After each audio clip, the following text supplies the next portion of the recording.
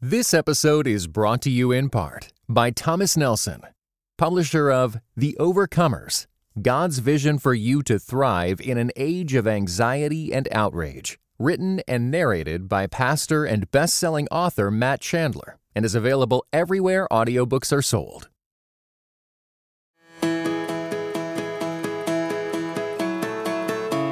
I said from the very beginning of COVID that God is doing the same thing today that he has been doing for years, decades, and centuries. And that is that he has been revealing brokenness and redeeming it. And so small groups can be the vehicle through which we can participate with God in the redemption of this world. Welcome back to the Transforming Discipleship Podcast, brought to you by smallgroups.com. It's a podcast designed for church leaders desiring to make disciples for Jesus Christ in the world. I'm your host, Oliver Hersey, and today we're going to discuss what makes a small group thrive with some special guests, Ryan Hartwig, Courtney Davis, and Jason Sniff.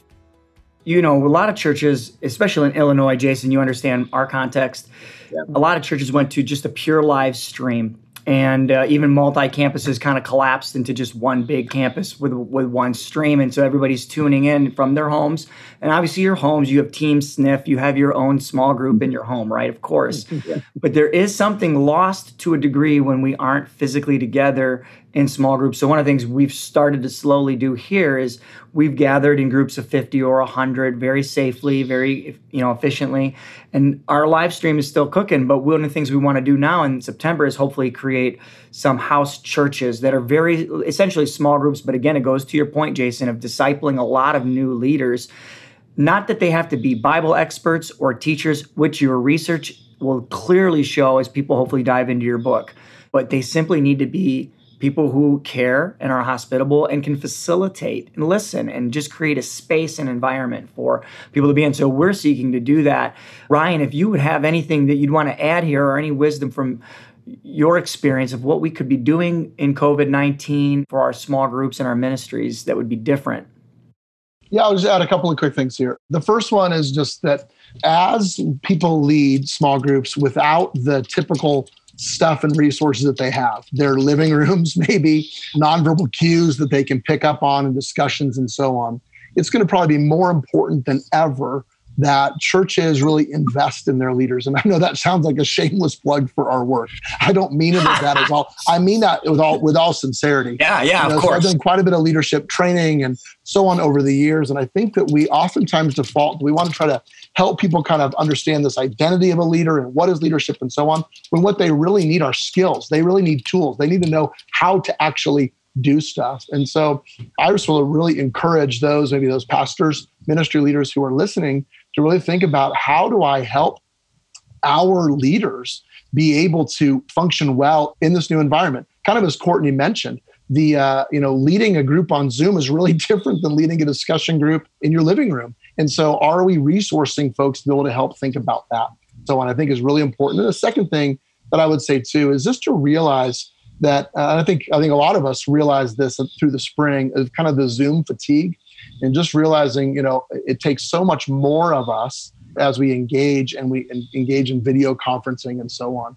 While I think that sort of kind of directive leadership is really important, like, hey, so-and-so speak now, hey, so-and-so speak now, to also think about, are there ways that we can kind of just help that environment just like to settle? Like sometimes that means, hey, y'all, let's all turn off our videos. We don't need to be trying to take in all these visual cues from 15 other people and look at yourself while you're talking. That's exhausting. So you know what? We're going to turn off the videos today, right? We're going to realize that. Or let's just do, instead of having a big group meeting today, let's just do phone calls. Let's break off into threes and let's do phone calls. And you can just talk and you don't have to be on video and be with the whole group because you're tired. So just being creative like that, I think, is really, really important during this era, and kind of just realizing, hey, we're all tired. This is hard. This is one more thing to do, but it's important for us to do it. And so how do we do that in a way that is helpful for us, that helps us to kind of be grounded in a relationship and so on, and helps us to love others and be missional during this time when, boy, what a time for the church to step up. And I think to create a compelling purpose is key. What would some of the purposes be in this current state? I think about a lot of people who perhaps have compounded loneliness right now or anxiety. I often think that COVID-19 has served as like a magnifying glass, and it has just sharpened and illuminated a lot of problems that already existed in a magnanimous way. And we're experiencing that from our marriages all the way to our churches and our small groups. So what might some purposes be that would be God-honoring and worthwhile purposes for our small groups to pursue? This was kind of inspired by something that Courtney was doing. We were out in California several weeks ago. We were shooting some video for a course we're going to do. And we did a socially distanced barbecue in the backyard there, and it was fantastic. But one of her small group members stopped by, and she had a bunch of donuts. And I'm like, why is she bringing all these donuts? And what Courtney said that they were going to do was that all of the different small group members were bringing over their favorite dessert or pastry from town. And then Courtney and Matt were going to divvy those up and then take them back out to everybody else. So all the members of the small group got like 10 different kinds of pastries and whatever as this way of encouragement and so on. And I think about something like that in terms of thinking about a neighborhood or a particular group of people and say, how can we just be a blessing to other people in our community? Maybe there's a home, a residential home or facility or something like that in your town that could use some encouragement, people who've been kind of cooped up for a long time. And could you think about how could we as a group do this wisely in a way that works in terms of safety and people's comfort and so on, but how can we go and be a blessing to them? Because then what happens when you say we want to go and bless this residential care facility or these group of people on our street or whatever, you now as a group have to start to talk with each other to figure out how you're going to do this. Who's going to get that? And when are we going to meet? And how's this going to work? And so on. And all of a sudden, you're now in all these more text conversations, right? Or emails or whatever that tend to then become, well, by the way, how are you doing? How are you feeling about this? Or you're delivering things and you're standing outside, and all the with your mask on and gloves. Yeah, with your mask on, right? And you have this great conversation about what's going on and so on. And so I think I would really say, really thinking about kind of more particularly vulnerable populations within your city, I think is a great place to kind of start there in terms of how can we be a blessing? How can we bring the light and the love? What if every small group in America decided to ask that question? How can we be a blessing? How can we be a blessing right now? And maybe, Ryan, you have just coined what all small groups need to be doing for the rest of the fall. How can we be a blessing? Whatever model your group is meeting in, whether it's virtual or a hybrid, we are finding ways to do that. Because you can obviously have a meeting here on Zoom briefly, right, to tackle some details. But then obviously there's going to be some in-person connection, like you were just saying, Ryan, where we're in an opportunity to serve and to bless them. And I see, Courtney, you nodding and cheering this on. What would you want to? Yeah, one of the things out of our data set that said that the groups that most contributed to their members' individual spiritual growth spent on average 12 minutes each week on logistics.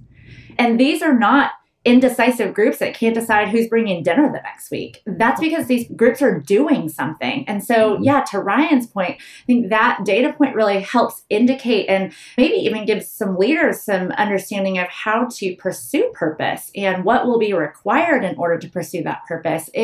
There is an investment of time and effort and connection in order to indeed achieve these purposes that ultimately also produce individual spiritual growth. So would you say that in the fall, if you were to give a church some advice right now or some consulting about, hey, we're trying to figure out our small groups, we're thinking we're just going to do Zoom only, and we'll just meet once a week. What would you say is going to be the best model for small groups this fall, and how dynamic does it need to look based on some of the things we're talking about here?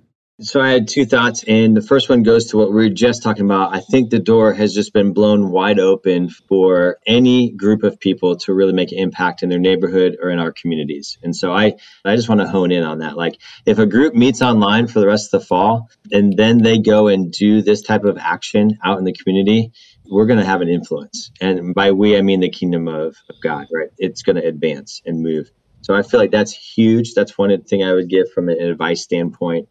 And then I think the other door that has blown wide open is to really be able to go deep with groups. And so now, anything and everything is able to be talked about. But even just a simple question of how are you really doing, getting down into some of the mental health kind of questions that maybe could be masked over in past group experiences. But we all have these roller coasters each day of how we're feeling and how we're doing. And so I would say the second thing in the fall for groups to be able to do is to really take a good health temperature of each group member and what's the next step that they need. And then how can the group help them take that next step? I think those are kind of two big pieces there. Do you think that will be easier to do in a virtual setting than in person? Brian and Courtney, you might have a little bit more to say on this, but I think even one of the findings that we found that makes a group thrive, that helps a group thrive, that contributes to it is the amount of touches leaders and people have outside of their gathering time. And that's what I think will be key there, Oliver, is how people interact outside of their set, 7 to 9 p.m. on a Friday, night or whatever that is. Yeah. That type of interaction, I think, will be pivotal and will either allow that to happen or not. I remember you guys pointing that out, and I have experience back with Young Life, and that's a big ministry that involves quite a bit of relational connection. It is not rocket science at all to just send text messages or Facebook messages and to build and foster those relationships where a safe space is created for people to be vulnerable and honest and authentic about what is truly going on, as you said, with the roller coaster. I'm glad to know that I'm not the only one on a roller coaster, Jason. Nope, not at all. I would love to give you guys an opportunity to maybe just cast some vision. What is your team's hope for what might happen in spite of COVID-19 and it derailing a lot of things, but also maybe creating, like you said, blowing the doors open and creating opportunity? What is your hope? I said from the very beginning of COVID that God is doing the same thing today that he has been doing for years, decades, and centuries. And that is that he has been revealing brokenness and redeeming it. And so small groups can be the vehicle through which, as Jason said earlier, that we can participate with God in the redemption of this world. And so groups is a way to do it. And we are invited to be some incredible supporting characters in this big story that is ultimately written by God and is about God. And so that is really an incredible invitation to step into the story that God's writing. I like that. Yeah, I would say, what we're seeing right now is we're seeing that the ability, obviously, for us to gather in really large groups has diminished. But what is not going to diminish is our ability to meet in smaller groups, in our backyards, in our front yards, potentially at some point in our living rooms with masks on. I know for me, my small group journey, when I kind of began that, it was totally intertwined with discipleship. I thought of my small group as a discipleship group. I know when I started then small groups, I thought of that as discipling other people and so on. And so what I really hope and what I think I see a real potential for the church internally is that we really focus on our discipleship mandate, our discipleship mission, and that we are gathering together, growing to look more like Jesus wherever we're able to do that. And right now, we're not able to do that in a lot of large spaces. The second thing I think that I really hope that the church can be is, we are in a place right now where our world needs hope. And that hope is found in the only place where it can be placed is on the risen Christ. I really do hope that the church will kind of rise to the occasion. I think that there's lots of things happening. We're seeing that.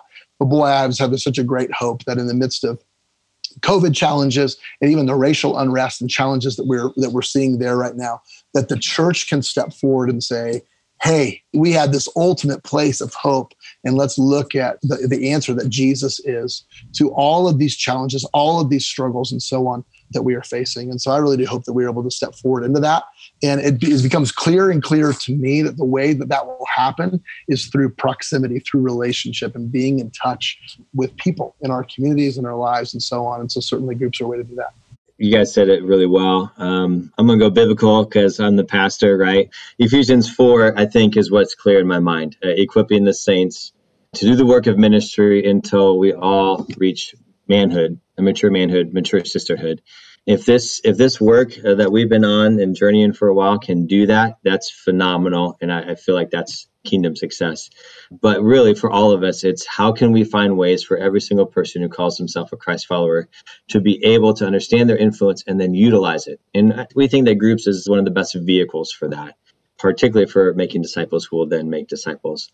But whatever we can do for that to happen, the harvest is plentiful right now. There are a lot of people asking questions that they've never asked before about Jesus. Absolutely. I have found that to be true as well. I've so much appreciated the three of you, and I've appreciated your book. I think to myself, wow, if we can get every group that we're connected to and overseeing to be thinking, how can we bless the world? We will be growing. And through that, there will be things like prayer and logistical planning and contact and community. And there will be opportunity for new groups to rise. And so for people like myself and you, Jason, that are involved with the discipling up and raising up of other leaders, that is ample opportunity. I am excited personally to give every leader a copy of your book because I find it to be so clear and helpful and spot on. It gives words to a lot of things that I internally think and feel, and you guys have so eloquently put together, I think, a masterful template for leadership here that is inspiring, and I think it can easily be leveraged for this context. So, leading small groups that thrive, 5 shifts to take your small group to the next level. We didn't even talk about the 5 shifts. Those 5 shifts are awesome. We at Small Groups have been really grateful for the ways we've been able to serve you guys and your team in this project. It's a blessing to be in partnership with you guys. It's truly a book. I'm going to say this. I'm not even going to let anybody else say it. It's a book that has to be on the shelves of every pastor's and small group pastor, as it's full of just simple wisdom and cogent advice for how to raise up leaders and build small groups that thrive. So thank you, my friends. Thank you, Courtney and Ryan and Jason. We are so grateful for our time. So I appreciate you. Thank you so much. What a joy to be with you. Thank you. Yes. It's our pleasure. And this episode of the Transforming Discipleship podcast has been brought to you by smallgroups.com. I'm your host, Oliver Hersey. I'm a pastor in the Chicago area. We want to thank all the ministry leaders who've tuned into this episode. If you're finding this podcast helpful to you and your ministry, please share it with other ministry leaders.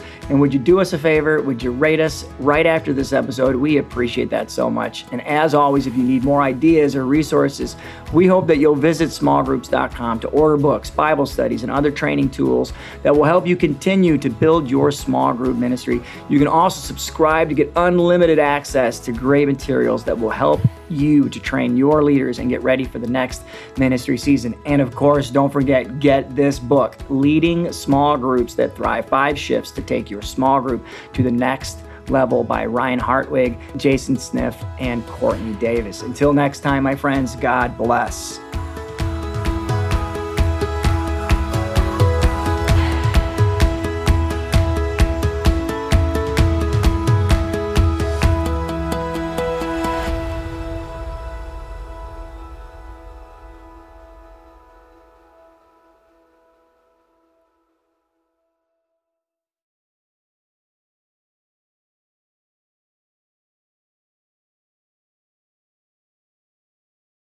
This episode was brought to you in part by the Areopagus Podcast, 2 clergy of different traditions, Father Andrew Stephen Damick and Michael Landsman, discuss encounters of historic Christianity with other religious traditions. How do we engage with those who believe differently? Listen wherever you get your podcasts.